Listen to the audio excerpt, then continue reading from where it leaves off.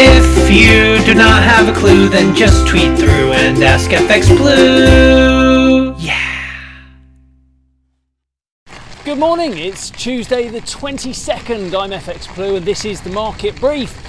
So sterling lost ground yesterday as the market is bracing itself for a second lockdown. Of course, the report HSBC has been complicit in money laundering once again doesn't help London's reputation, and a lower risk appetite will have had an effect on the pound, but COVID is definitely the main event.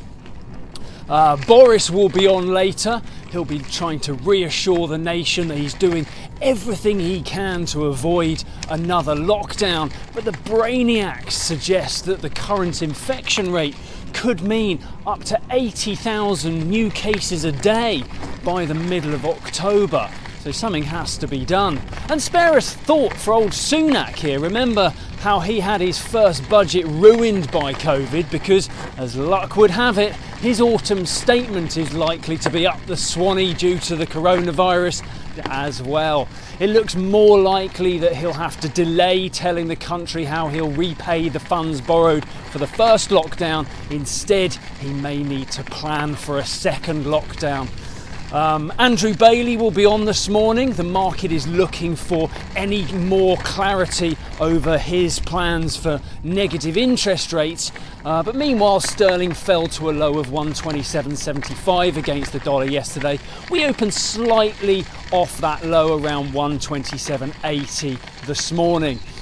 So with all that going on in the UK, opinions are shifting about how the US seems to be keeping COVID at bay. For one, they are coping adequately with the testing demands, providing a test to pretty much anyone who wants one. Total cases do continue to rise, but there may actually be some truth to Trump's assertion that this is due to the increased testing.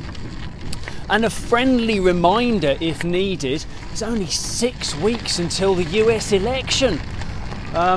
There's not been much coverage so far as the mass rallies have been restricted, but limiting Trump from whipping up the crowds with his hollow rhetoric may actually benefit Biden if it forces everyone to focus on actual policy.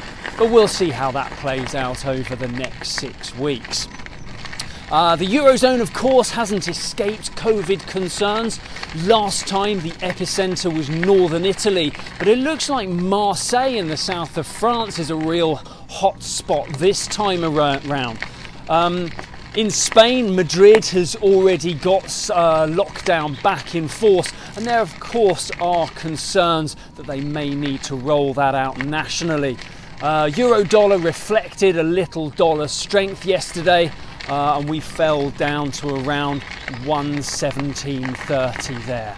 Right, that's it from me. Have a wonderful Tuesday. Join me again tomorrow. If you do not have a clue, then just tweet through and ask FX Blue. Yeah.